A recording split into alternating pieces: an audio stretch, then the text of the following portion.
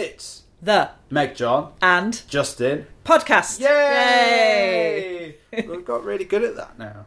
I think we are good. We Yeah. didn't burst into laughter or at any point. No. I couldn't meet your eyes when I was doing it though. I noticed I looked down. Oh, okay. Yeah, That's because interesting. otherwise I'd crack up. Well, I've been thinking about this. Like, it's a little bit different every time. Yeah. You know, we alternate it. Mm-hmm. And it's that thing of, you know, every time we do it, it feels like if we approach it like it's the first time. Yes. You know, every time is the first time. And different ones of us initiate different times. Yeah, I'm seeing a lot of analogies here with definitely. what we're just about to talk about. That's right. So, MJ, we've got our first question. We've got a question. We've got an actual question. So Yay. So here is the question. Everyone always talks about how the key to good sex is communicating. But how do you initiate a conversation with the first place? So, it's about communication. Yeah, this is an excellent How question. we start to communicate with somebody. Yeah. Really excellent, quite a hard question. Well, Thank you very much for the question. It's a really Yeah. great question. Yeah, it really is, because I think it's often assumed, isn't it? It's like, Mm. well, actually, I was, when I did this research that I was looking at sex advice online, I looked up to see how do people answer this question online, this question of how to talk about sex or how to communicate about sex. And mostly it was two answers, neither of which I think are good answers. So number one answer is don't talk about it because you spoil it by talking about it. So Yeah. that kind of old myth of like it should all be spontaneous and Ruin the moment. you should telepathically know what each other want, and if not, it's a terrible sign that you've got a terrible relationship. Just like in the movies. Yeah. So that is really bad advice, people, because yeah, no one is telepathic. Yeah. And it's pretty risky in terms of consent if you just Definitely. like go on in there hoping that whatever you did to the last person will be happy here, and yeah, Exactly. And the other bit of advice that they so give, the slightly better version is do talk about it. In fact, you must talk about sex. It's really important. yeah, But not telling you how to do it. yeah. I mean, absolutely. It's always kind of like, it's either as like an afterthought or a beginning kind of thought. It's like, of course, you need to ask your partner about what it is that they like, and then they follow it up by a load of problematic advice about what it is that everyone likes, and you should do this to them. Yeah, exactly. Yeah. Yeah. And actually, the tricky business of sex is like finding ways to talk about it. Yeah. But I guess the thing that we want to do is that before you start finding ways to talk about sex with a partner and what kind of sex you may or may not want to have, what you need to talk about how to talk about. Exactly. Right, so- how to have that conversation or communication, that should be the first. And in a way, that's a less scary, perhaps, conversation to have. It's Yeah. like just, any two or more people who wanting to have sex with each other Yeah. could start by having a convo about how we're going to have this, how are we going to communicate. Yeah. And that might be a bit less threatening, just to say to each other, hey, talking about sex, that's really hard, isn't it? It's really difficult for a lot of people. It's quite a risky subject, but we are going to have some kind of conversation. Yeah. How do you like to do that? How shall we? And it sets the scene really nice because you're already talking about how you like to do things. Yeah. You're kind of starting that culture between you that Yeah. it's not assumed, that you have that conversation. Exactly, because some people are really quite happy just sitting down and talking about it in front of whoever they may want to have sex with and say, yeah, I'm into this, I'm Right. into that, I'm not into that. Yeah. Other people might find it more challenging and they might want to spend a bit of time thinking about how it is about they it might want first. to communicate. Yeah. And also, some people are kind of happier writing things down. Yeah. There's a lot of other different ways to do it. I mean, in a way, the word talk is a problematic one, isn't it? Because you don't have to talk. Yeah. It might well be that you find other ways to do it. And I think there's a lot of other ways that are, in fact, quite a lot more fun and almost like kind of close the gap between the talking about it and the having sex, and make it kind of part and parcel of the same thing, which can be great. Yeah. Well, okay, so that's the first thing, isn't it? So try to have like we call it meta communication, like talking about how it is you like to talk about things. Yeah. And maybe notice some of the other things, and if you know the person, if you're in a relationship with somebody you want to have sex with, notice all the other ways you talk about how you reach decisions. That's a good point. Like thinking about if you're wanting to talk about sex within the context of a of a relationship you're already in, notice how you communicate around other stuff, and then also try to notice why it's harder to talk about sex in the same way that you might talk about, where we're going to eat, where are we going to eat later, or what are we going to eat, or what pub should we go to. Yeah, absolutely. I think the other thing as well here to bring in is that just like the advice that I give to parents around talking to their kids around sex is that it shouldn't be one sex talk, it's just a lot of talks. It's about kind of making it a kind of a little and often kind of conversation. Yeah, so otherwise it can be that scary big talk, we're going to have the talk, and it's loaded and it doesn't feel like much fun, it feels like quite hard work. Well, it's kind of better to kind of bring in lots of smaller conversations, I think, for a couple of reasons. One, there can be quite a lot at stake for a lot of people with the person. Like, they might really worry about what the other person's going to think if they kind of, in one conversation, blurt out absolutely everything that they're really into. Yeah. And the other person's like, oh, good luck with all that. Yeah. And it's like, it can be a bit too much. So kind of breaking things down to bite-sized chunks is kind of easier in that way. But also, by having kind of frequent conversations about sex that you may or may not want to have, you're able to take into account that people don't quite know what it is that they're into. And it gives people the time to think, oh, this is something that I haven't really thought about very much. And when people get a bit more time, they can think about what it is they might be into.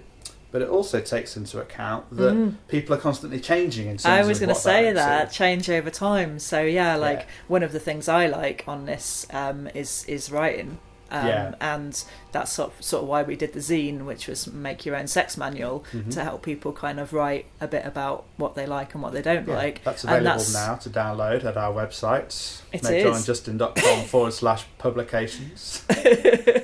It's there, and so I will write a version of that kind of thing, like a maybe 4 sides of A4 or something I've got now, which is sort of, this is what I'm into, and I can change it, so I would send that out to somebody multiple times, here's the new version. And it's kind of nice as well, because they can see what we've learned together often that's informed the new version, so and the same with an in-person conversation, that it's got that idea built in, if you're going to revisit it every few months or so, that it's what we've learned together, and here's what I'm into, here's now the shape of my desire. Definitely. Should we talk about like writing things down, because it's almost as if it feels to me like in a lot of sex advice it's kind of like verboten to write things down, as if it's not very romantic or not very sexy or and stuff, but actually it can be a lot easier to spend an hour like thinking about what you're really into and writing it down. Absolutely, and the idea that that's not hot, I mean, seriously, it doesn't have to be for everyone. Some people really struggle to write things down, so don't try and do it if it's not for you. And some people like a prompt, like our zine, but for some people, actually writing down fantasies and even writing erotic fiction and things is a really big thing for them, and it's great to have the chance to write some of those things down and share it with a partner. It can be super hot to share it as well, and then like to read what the other person's into, or to have that kind of slightly vulnerable, slightly excited feeling when you send that thing off to the partner to read. I mean, like you were saying before, it's a mistake to kind of to compartmentalise talking about sex from sex. I mean, often it can be sex. So imagine how hot it might be to have like a kind of a text back and forth with a partner over the course of a day, like about something that they might be interested in doing, or even something they might not be interested in doing, but like being able to share each other's fantasies in that way. Well, I was going to say, this is where, again, the Sex Advice Online that I read was all about talking about somewhat talking about contraception, but mostly it was about talking about what you're into. But there was no talking about consent, whereas you can wrap it up together. So you can send this thing out saying, hey, here's where I've got to, and I'm wondering where the overlap might be. We talk about like Venn diagrams, don't we, with this, like we're going to have some overlapping desires and we're going to have some different ones, so it's going to be perfectly fine. You almost make it fine for the person to say, this bit is definitely not my bag, but it's really cool that it's your bag.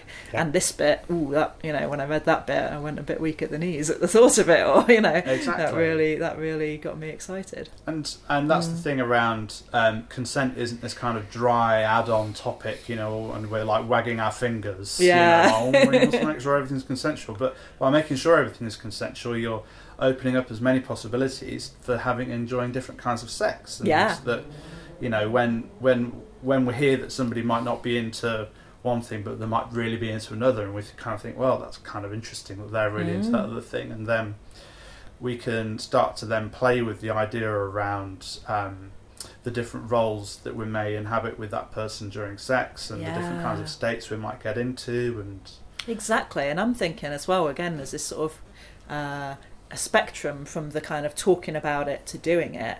So you could say that kind of conversation that is about what do we want, but there's a frisson of it being quite exciting, would be, talking about it, but it's getting towards the actually doing it kind of end. Then you've got, you could have sort of cyber sex over a written messenger, say, and that's like you are having sex at that point, but it's maybe a little less risky than doing it in person. If you say, well, you're typing like, I do this to you, and then they're typing, I do this, or I respond in this way, or da-da-da-da. So that would be another thing. And then you've got kind of when, you're physically actually together, but maybe you're just exchanging fantasies verbally, so you're not actually doing anything with each other. Or sort of playful games. There's a lot of kind of games you can play with each other that are around like figuring out which zones you like to be in. Betty Martin's Wheel of Consent is one that's quite fun. We talk about that quite a lot, don't we? I kind of never quite get it, and I quite like it. So you can check that out online if you Google for Betty Martin and Wheel of Consent. It gives you a little. It's called a 3-minute game where you try being in sort of different headspaces. But another one a friend of mine has is like some cards, and it's like she made them for her, and so based on the kind of things she enjoys. So you'd have to make it with a partner based on the kind of things you're both into. But some of the cards say something, some of them are do something, and some of them are tell something. And so you might put say, and then a kind of sexy line. It might be do, kissing the other person, or it might be tell, an embarrassing sexual story or your ultimate fantasy or something. And you create these cards, and then you can play that as a kind of little game where you both take it in turns to pick up. You can choose which of those 3 piles you pick the card from, and then you do the thing, or you say the thing, or you tell the thing. And it's quite good for getting in the mood, but it's also quite good for learning about each other. And you always get the chance to not do it, or if it's not a bit like a truth or dare kind of thing, I suppose. I mean, that sounds like it's really not my cup of tea at all, but I'm sure it is for other people, and that's why you need to do meta communication around doing things like that, right? Yeah. So some people are so not into the kind of little games or activities, where other people love them. So, And I think also when you were talking about spectrums, it kind of made me think around that there is this kind of the idea that we communicate about sex and then we have sex, and actually communication continues during any physical sexual activities as well, right? Because we're always learning about what's happening to us and what's happening to the other person, and we're noticing what's happening all the way through, which is our big thing when we talk about handshakes, for instance, in our book and in the videos that you can see on our website. It's about, so we talk about the kind of ongoing communication between people that actually happens during it, but then also you can talk during it as well, exchanging short phrases about how things are going, and well, again, isn't that another good one for meta communication, to think like, what kind of communication do you like during sex? Some people really don't want any actual talking. Want to really just notice each other's non-verbal communication. Other people would really like a bit of kind of checking in type talking. How is this for you? Where are you at on a scale of 1 to 10? Other people would like more sexy talk, of kind of, I'm going to do this to you, I'm going to, this. Other people, more noises, really appreciate a bit of, noise to tell them, is this going down well, etc. So, and other people, really full on, telling each other fantasies, quite a lot of dialogue during would be good, or describing, we've talked before, I think, about describing acts that maybe your particular bodies can't do with each other, but you're talking as if that is what you're doing, and that for some people that's a really good way of enjoying types of sex that maybe they can't actually do in practice. Definitely. And it's kind of also a way, so we're also then saying that talking during it is not just a way of like getting and giving consent and understanding that we're all on the same page around what we're doing, but it's also like amplifying the hotness in Absolutely. a way, right? It's like that if we use verbal or non-verbal communication, are constantly paying attention to that, then it can actually help us to enjoy sex more. Yeah, and we need the meta-communication, because as we've talked about before, people who maybe really like to go in a trance state may find that incredibly interfering, and they may much rather go really, really quiet. Or some people prefer some music on or something like that, actually other sounds, because it can be quite hard to let themselves go in silence. Yeah. So really different things for different people, as we always say, isn't it? And then, so we talked about talking about sex during, and we talked about having sex before, but also you can talk about it after, like the post-match analysis. Slot in a friend and at the back. That's my Ellen Hansen impression. Oh, right. We're talking about sports, dear listeners, and I find myself perplexed at what's going on, but I'm trying to go with it. I can do sport. If anyone wants to do a cycling podcast with me, I'm in. I'm game. Yeah. Or if any cyclists need a sex advisor, hit me up. So yeah, you can do the post-sex analysis, like the punditry in the studio, like they do on sports programs, and you can kind of like have really nice conversations with each other about what it is that you noticed during. We were saying that we probably want to get away from that felt good, that was terrible, kind of, getting it's away not from about rating it, isn't it? We were talking about how, like, actually, you can get focused on, was that good or bad, or like, where was it on a scale of 1 to 10? But actually, you can end up grasping that too tightly, really, and often the next time you do things, you're too focused on, like, oh, well, last time wasn't very good, so we've got to do it better, or last time was amazing, so we've got to do it the same. So it's not about that. It's more about just really noticing how it was for you and seeing it as a dynamic between you, rather than one person's performance that needs to be rated or something like that, because that's not how it is. No, I mean, I guess there is an opportunity there for, if a thing happened that somebody would definitely not want to do again, then it's useful to have that conversation again continuously. That's really important. And like saying, and it can be like, actually that was a thing I thought I was really going to like, and it turned out it really didn't work for me. And again, it's not about blame, that it's about just saying, just owning that, really, that sometimes things aren't what you want, and then you could be clear, like, actually I would like to try that again, maybe in a different way, or that's taking it off the table for me, but good to learn. Exactly. But having this kind of doing this kind of noticing approach and kind of talking to each other about what was happening can help you to be present to the feelings after sex as well, but also it kind of takes you away from, even if an experience that you had when you had sex was really good, and you then hold on to that for the next sexual experience, and you're kind of trying to repeat that experience, it stops you being present for the next experience, doesn't it? So it's like, in your head you might think, oh, that thing we did last time was really hot, kind of feel like we should do that again, rather than really paying attention to that moment, where actually the thing that might have been hot last week might not be hot this week, because you're in a different mood with essentially a different body, which is what we say in our book, is that every time you have sex with somebody, it kind of maybe treat it like it's the first time you're having sex with them. I think that's right. And also, again, we're going back to that meta communication that you're going to have before you do anything else, thinking about where you get to at the end of sex. People in the kink community, for example, there's this concept of aftercare. So you would never go straight into post-match analysis, because you're going to need one hell of a cuddle, after the thing you've just done. Or for other people, they don't. So it's about figuring out, is the kind of thing we're doing the sort of thing you're going to need to come back from? You've gone into some kind of headspace or some kind of role, and you're going to need a bit of time. And then it might be, okay, well, let's do the post-match analysis part, like, after we've also had, a real break in watch some telly. Or might it just come in quite, kind of organically, just what people's preferences are, and again, trying to find something that's going to meet both sets of needs, because it may be that people have quite different sets of preferences around that.